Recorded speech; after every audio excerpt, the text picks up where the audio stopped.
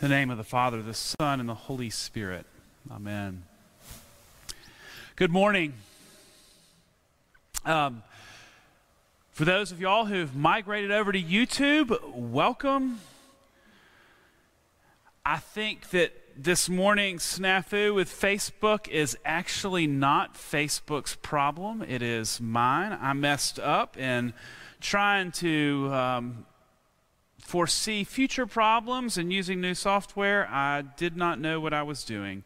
Imagine that. Another anxiety-induced morning with technology. This is the life that we're living. Makes you wonder. Which is what I want to talk about this morning. Years ago, my sister, the into all things family person, deemed me the eternal Scrooge. And as little sisters do, she loved to pester and to poke and to prod.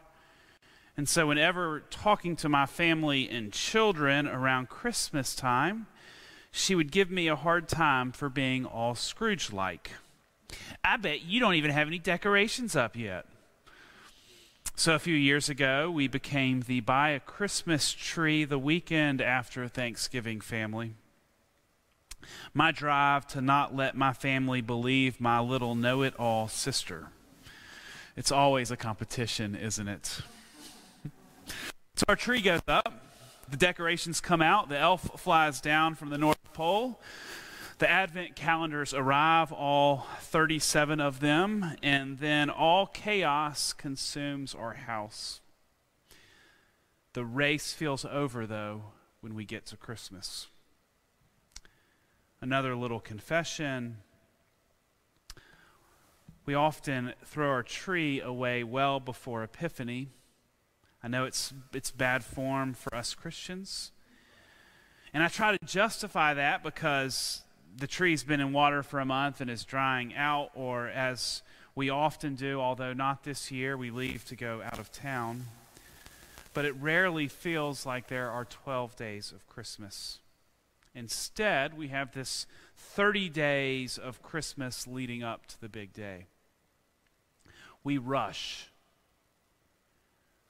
without any time to ponder the words of the angel Gabriel to Mary.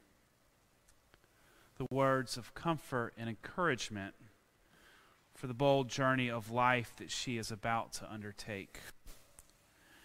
Which makes me consider, do we, or do I, rush to get to the celebration, or am I rushing to the conclusion? I mean, just think about this year. While we have all been waiting and waiting and waiting,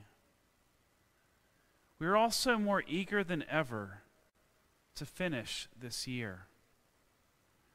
How many of you all have found yourselves wishing to say goodbye to 2020? Will it hurry up and be 2021 already? And yet we are becoming more and more aware that there is no easy way through this long, dark winter. The bigger question we should be asking ourselves in light of this season of Advent is, what is the loss we incur when we rush through this period of waiting? What impact would the wondering and waiting have on our spiritual life? What does it mean to wonder what hope will look like in our lives, in the lives of those that we are connected to, and especially in this world? What does it mean to wait without answers, without certainty, living into a season of Advent? Maybe you are already there, and I hope then that you find these words encouraging. One of the greatest joys of being here at St. Stephen's has been rekindling some relationships from other chapters in my life. One of those relationships is with one of our clergy, our assisting priest, Ron. He used to have these 3 wrapped presents on his shelf in his office. And for those of you who've gotten to know Ron, you know how he likes to set things up. You could tell he was just waiting for you to ask, Ron, what are wrapped up in those 3 boxes? To which you wouldn't be surprised to see that twinkle in his eye. Oh, John, what does your heart desire to be in those boxes? And I wonder if those boxes that he had were really just a tool designed to provoke wondering, almost as if a spiritual guide to live with uncertainty and yet hope, a way of becoming more comfortable with mystery. I mean, isn't that the beautiful thing about Christmas, the mystery of it all? The wonder in little children's eyes. Because when we wonder, it opens us up to God's profound possibility, which seems like an unnatural thing to do because we are so accustomed to having definitive answers to everything. We want decisions to be absolute, for truth to be black and white. Wondering then seems risky. At this time of year, I always think about the world that Mary and Joseph lived in. The Roman Empire, a global superpower that exerted her force upon the rest of the world in order for peace to reign.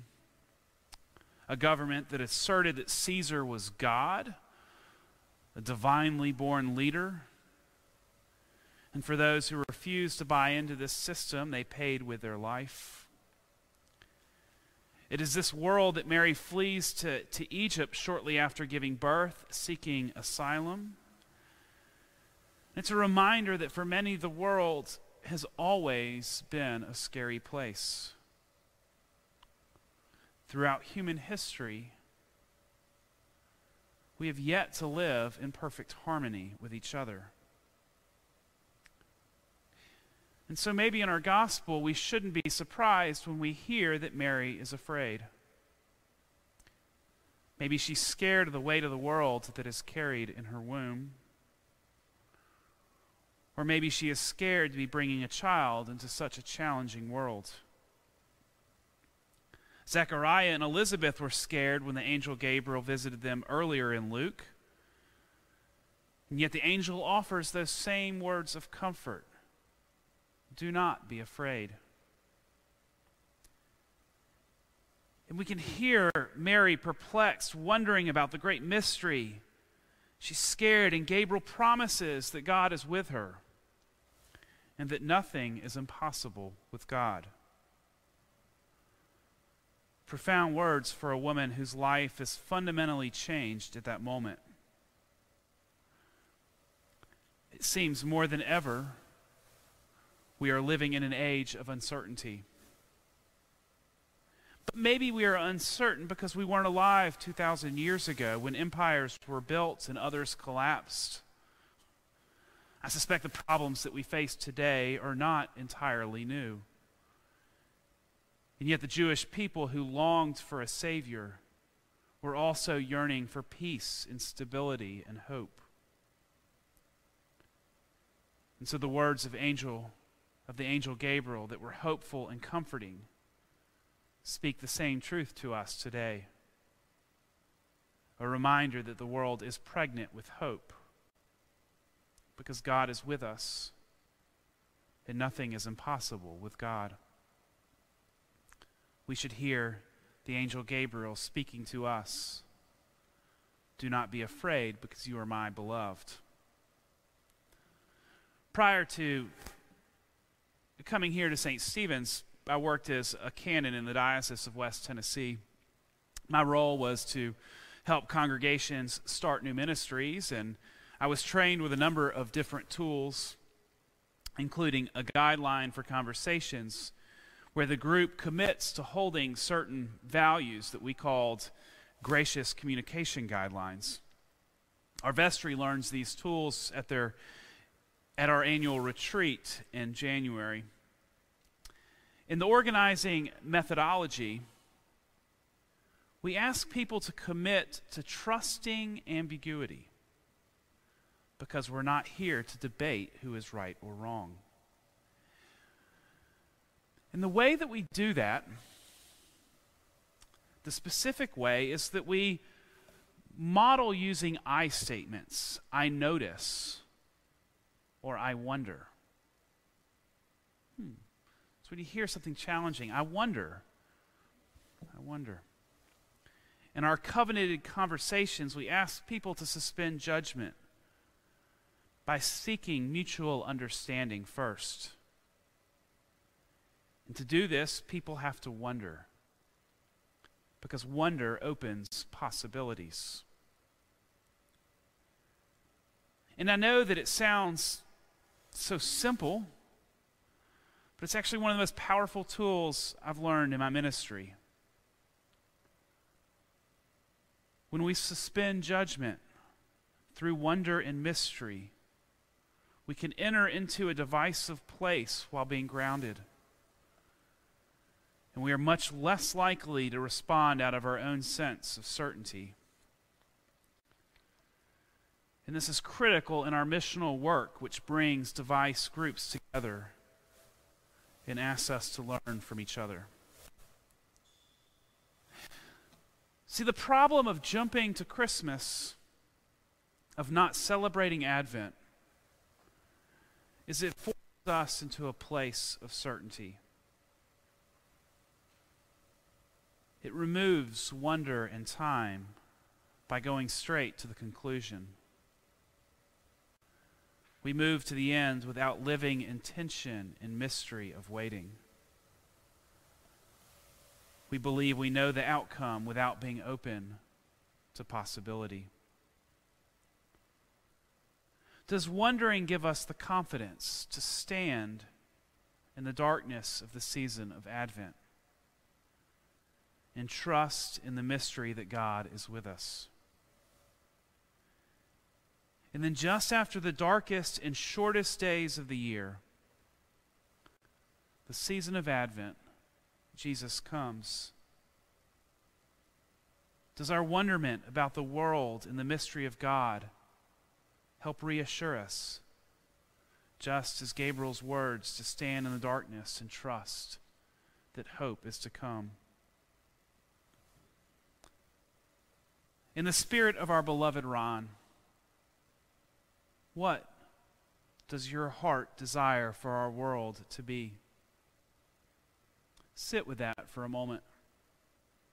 Wonder. Truly wonder. In your heart, how do you see God's love reconciling this broken world? How do you see God's love reconciling our broken relationships, our distrust of each other, with the promise that God will not leave us to do this work alone? In the words of Gabriel, do not be afraid, for nothing will be impossible with God. May we see this morning as an invitation to live with wonder in this season of waiting and beyond. Amen.